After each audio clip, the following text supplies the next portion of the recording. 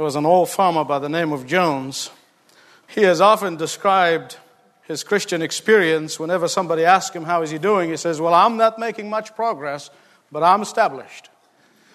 People got a little bored with that, and whenever they ask him, Mr. Jones, how's it going? He said, well, I'm not making much progress in my Christian walk, but I'm well established.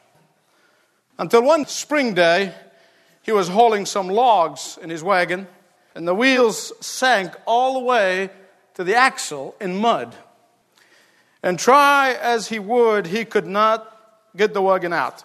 He was stuck. So he's defeated and sitting on top of the logs viewing the dismal condition and situation he's in. One of his neighbors, who never liked his worn-out testimony, came out to see him and said, now, Brother Jones, I see that you are not making much progress, but you must be contented because you sure are established. I think that Jones's experience and testimony speak for the vast majority of Christians in America. Their salvation may be established, but they're stuck and unproductive. They know the Lord, but they're not going anywhere with Him. And I'm convinced in my own heart, if we ever are able to peek into Satan's goal-setting program, I believe he has a book in which he sets goals for every one of us. And he sets his minions, as we have been seeing, to accomplish that goal. But if we're able to peek into his goal-setting program, I'm convinced that the number one goal for every Christian is to keep them from growing in faith, is to keep them from being productive believers, is to keep them from comprehending, understanding, and applying the Word of God in their daily life. Keeping them in the murky, shallow waters of mediocrity. To keep them focusing on their problem, on their hurt, on their pain, on their worries, on their little kingdom, so that they will never be productive for the kingdom of God. Today, as we continue exposing the enemy and his method of operation, I want to focus on what really makes Satan thrive among believers. In Matthew chapter 13, Jesus tells us what makes Satan thrive. And you know what it is? It is when he succeeds of blunting the effect of the power of the Word of God in your life and in my life. Hebrews 4:12 tells us that the Word of God is living, it's alive. The Word of God is active. The Word of God is sharper than two-edged sword, piercing to the division of soul and spirit, of the joints and marrow, and discerning the thoughts and intentions of the heart. The Word of God is a powerful thing. And you know what? Satan knows that. He understands and he comprehends. I met a lot of people who are really shocked when I tell them that Satan is a believer. The Bible said, he believes and he trembles. He is a believer. And he knows how powerful that Word of God is. He knows that it is powerful to change lives. He knows that it is powerful to convict of sin. He knows it is powerful to condemn and to judge. He knows it is powerful to encourage and to uplift. It is powerful to forgive and restore. It is powerful to produce fruit. It is powerful to accomplish God's purpose in your life and in mine.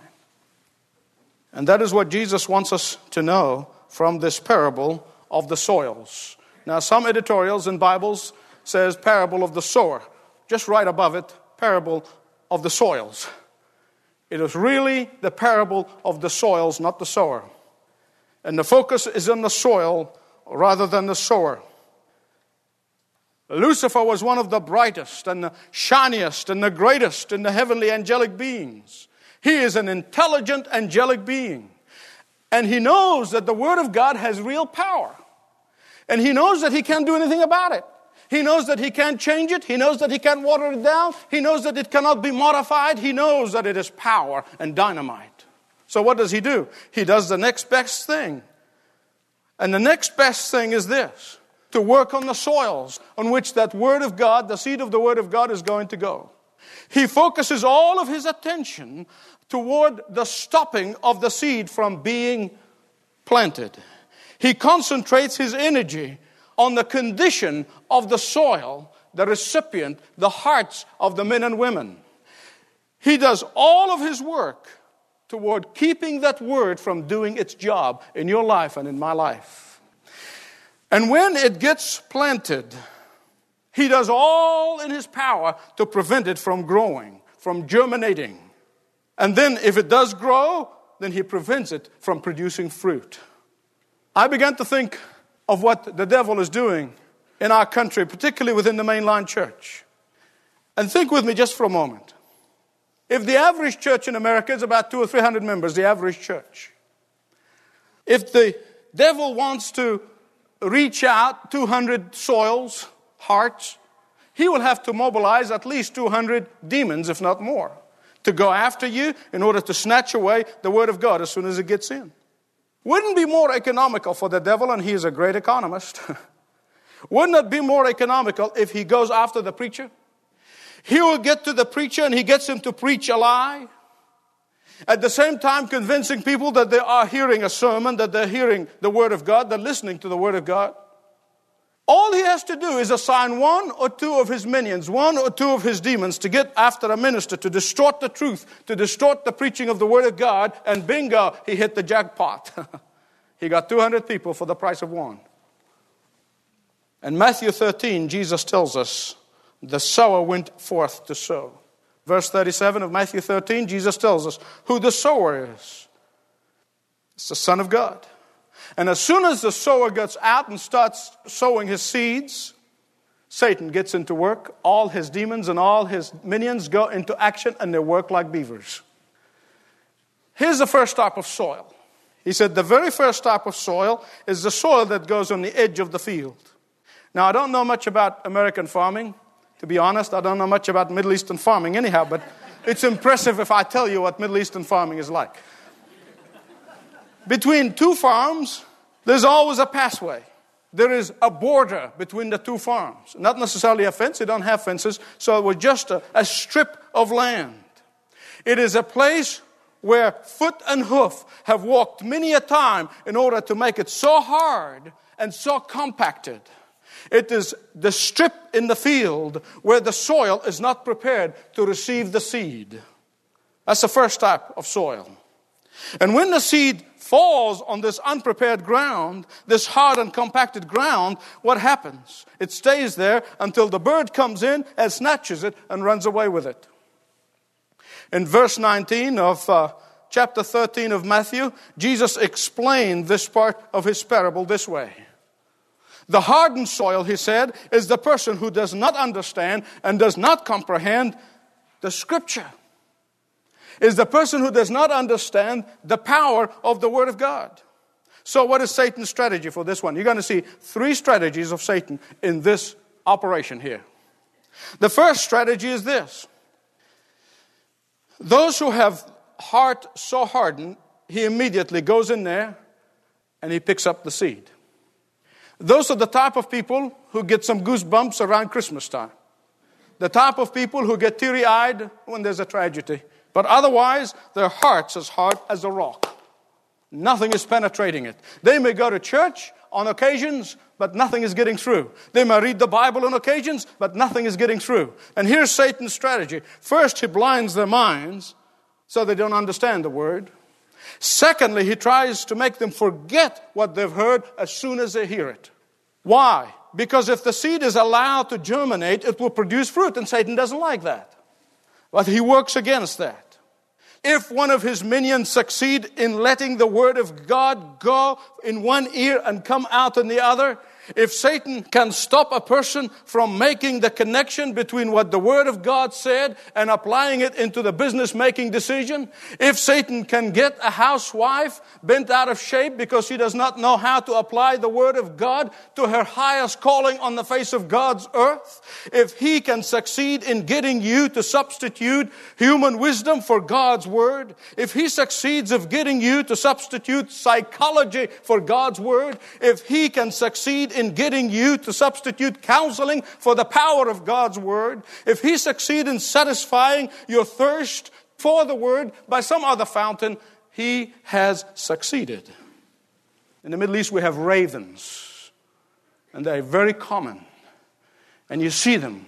They go around and around and around, and wham! Very quickly, in a twinkling of an eye, they snatch their catch and fly away.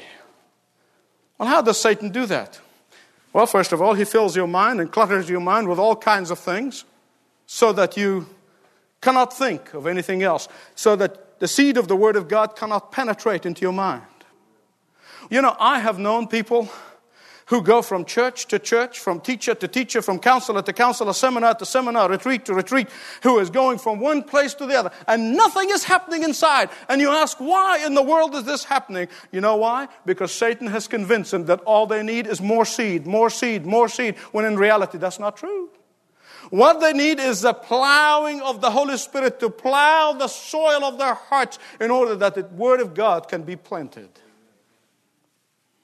How does the soil of your heart get compacted? Well, there are several ways. The Bible said, if I incline a sin in my heart, my prayers will not be heard. So if there is a sin in your life and you rationalized it and you lived by that rationalization, I want to tell you now, all the preaching and all the teaching and all the books in the world, they're not going to do you a bit of good. And Satan does not want you to deal with your confessing of your sin. Why? Because the first thing confession does, it begins to plow that compact, that hard soil. In order that we break the soil of our hearts, if there's any hardening there, begins to break down and shake up in order that the seed of the Word of God be able to penetrate. Because when the Word of God goes in and prayer bears fruit, Satan is not very happy. And the second of many ways in which your heart can be compacted, and that's what the Bible calls the root of bitterness. The root of bitterness.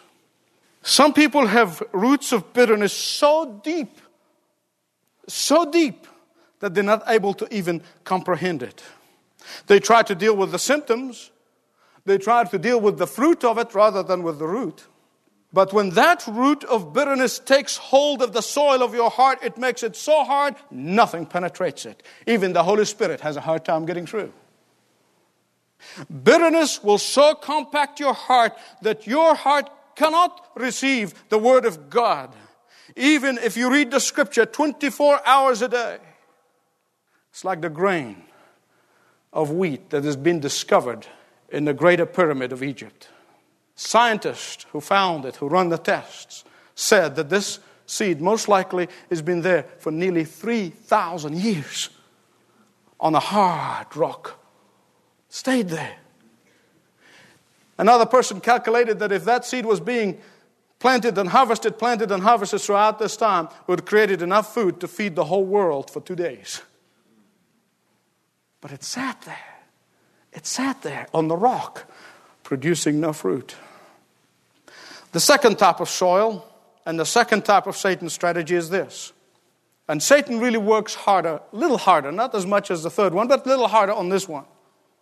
It is when the seed falls on a shallow soil. A shallow soil. In this case, Satan is unable to prevent the Word of God from getting in. He tries, but then he can't. And this particular person receives the Word of God and begins to reproduce itself in his life. So Satan has to come up with plan B. Plan A will not work. It's already failed. So here's a strategy B for Satan. Verses 20 and 21. Jesus gives us away the strategy. He tells us what it is. He said, this is the person who gets excited about hearing and understanding and comprehending the gospel. This is the person who commit his life or her life to Christ. They come down the aisle. They sign the decision card. And they go to church for several months. Every time the door opened, they're there with enthusiasm. Then a member of the family begins to make fun of them. He'll say, hello, Mr. Preacher. I've seen that firsthand. Here comes the prophet. Here goes the Bible thumper. Be careful. Or among young people particularly, your friends start to say to you, well, you're not cool anymore. Since you became religious, you're not really cool. So what does Satan do? One of his demons comes to that person and he says, you know, you have to go underground with your newfound faith. I even heard ministers say that. You need to keep your religion between you and God. After all, religion meant to be very private. Some of us know people preach this. So what does this person do? He crawls back into a hole of ineffectiveness for God. Then there's a third method by which Satan operates to neutralize the effectiveness of the Word of God in the life of a Christian. Verse 7. Other seed fell upon thorns, and the thorns grew and choked them. Now, just think of that operation for a minute. Verse 22, Jesus gives us the explanation. He said, well, the thorns are the worries of this world. The worry warts. And then the deceitfulness of wealth. The deceitfulness of wealth. People who get their security blanket out of their net worth rather than out of their commitment to Jesus Christ and His Lordship in their life. Now remember, this was a productive soil. This was not a hard, compacted soil. This was not a shallow, superficial soil. This was a good soil. In fact, this particular plant forced its way through the briars and towered above it. You know what? I believe this is Satan's hardest work. He sweats bullets among those whose hearts in which the Word of God is established firmly and begins to germinate. So what does he do? He works his hardest to stop it from making much progress. Well established, but not making much progress. Full of activities, but no results. Busy, but nothing to show for it. You see, if Satan cannot remove the Word of God from taking hold in your life, what he's going to do? He's going to try to uproot it. And if he cannot uproot it, what is he going to do? He'll try to choke it. And if he sees that you are growing to the point of almost getting ready to be fruitful for the kingdom of God, he will get you so occupied in so many things that you won't have time to think about growing and reproducing yourself in the kingdom of God. He will get you busy in some sort of project. He will get you busy in a new promotion on your job. He will get you busy with social activities. He will get you busy with your investments. He will get you busy with prominence and fame. He will get you busy involved in too many good things. Please listen to me very carefully and hear me right on this one, because when it comes to this matter, I speak from experience. After running Haggard for the first 2 years of the life of this church, in the fall of 1989, the Lord got my attention when I was flat on my back for 2 weeks. Couldn't do anything else. And the Lord's precious voice was so clear to me. He says, you cannot minister to others until you have ministered to me. I thought I was doing my best. I thought ministering to others is what I'm supposed to do. Oh, listen, I never missed my quiet time. I read the scripture every day. I prayed. I didn't miss my quiet time. But you see, I had a problem of being able to say no. Real problem. And the Lord had to teach me the hard way. First, the Lord assured me that no matter how hard I work, I am not the fourth member of the Trinity.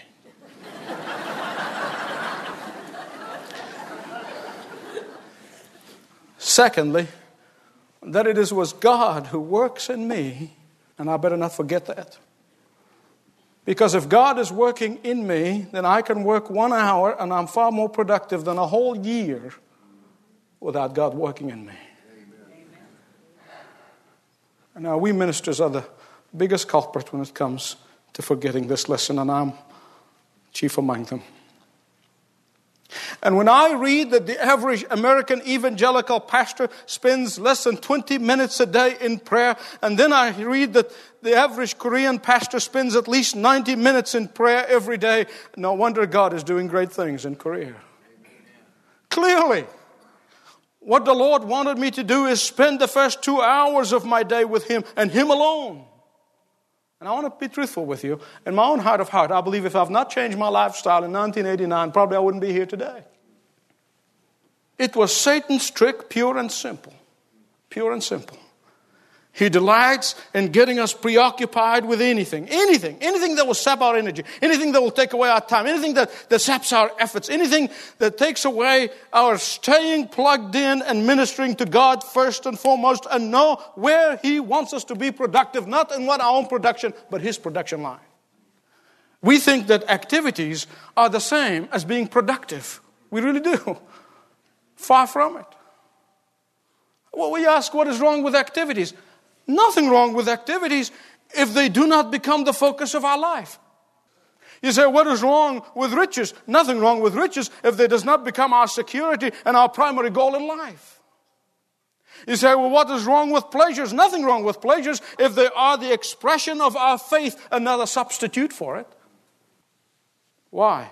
Because idols of any kind, please hear me right, idols of any kind have a way of choking our effectiveness. Idols have a way of smothering our witness. Idols have a way of destroying our testimony. Idols have a way of destroying the joy of the Lord. From history, I am aware of the fact that when the Muslims invaded India, there was a general who invaded India and brought Islam to India. And when his conquering forces came to India, they went into the Hindu temples and they destroyed every idol they could find. Islam cannot stand idols. And they were destroying them right, left, and center. And in one celebrated temple, the priests came to this man and they said to him, please, whatever you do, leave that idol alone. This is the most precious of all idols. We don't know why, but we were told this. Leave that alone. They were begging him, but he refused. Instead, he struck that idol with the biggest blow of them all. And from that image burst open stream of precious stones cascaded from the hollow interior. As I thought of that piece of history, I said to myself, in many ways, this is how it works in the life of a believer. This is how it works in your life and in my life. For each idol in our lives that we are willing to destroy, we will gain more than lose. For every idol that is demolished will bring us new treasures of grace. Every idol that you surrender to the Lord will remove another hindrance to the productive life of prayer. Then there's a fourth type of soil. It's the kind of person who is sober.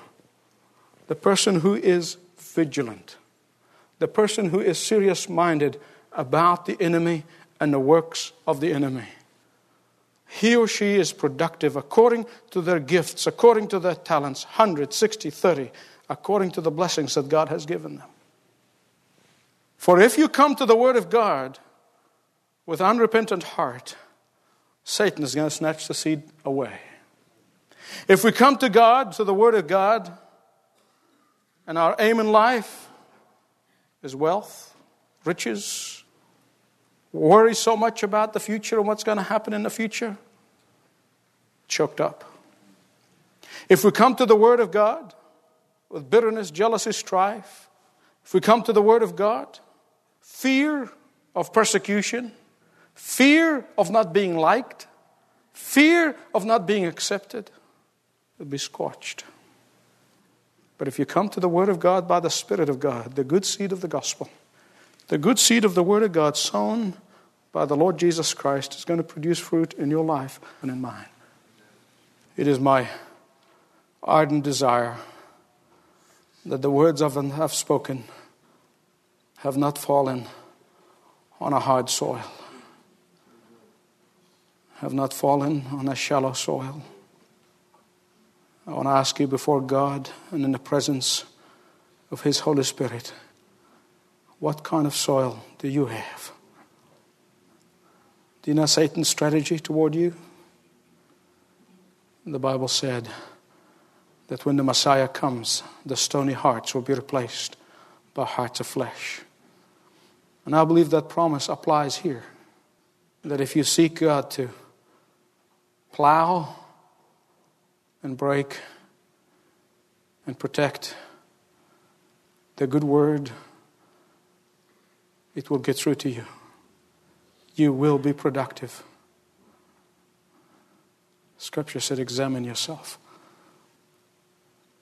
Heavenly Father, we thank you that we can call you that. Hard to imagine, hard to fathom. But your word said it and we believe it, Lord. And therefore we come to you. There is a compact soil, Lord. We pray that you'll come with the plowing of the Holy Spirit and shake it loose.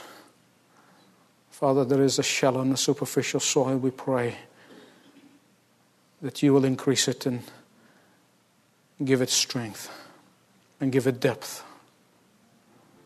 Father, this soil that is all filled with briars and filled with thorns and filled with all kinds of things around us that are trying to choke us, remove them in Jesus' name. Heavenly Father, we pray that everyone that's bowing here today be of the fourth kind, producing according to the gifts that you have given us. For our prayers are not battling of the air or just empty words. They are words spoken to the King of Kings and the Lord of Lords and the King of the universe, who is listening to us and he's ready to answer. In Jesus' name, amen. Thanks for listening to this message from Dr. Michael Youssef, recently featured on Leading the Way. If you'd like to know more about us, please visit ltw.org. That's ltw.org.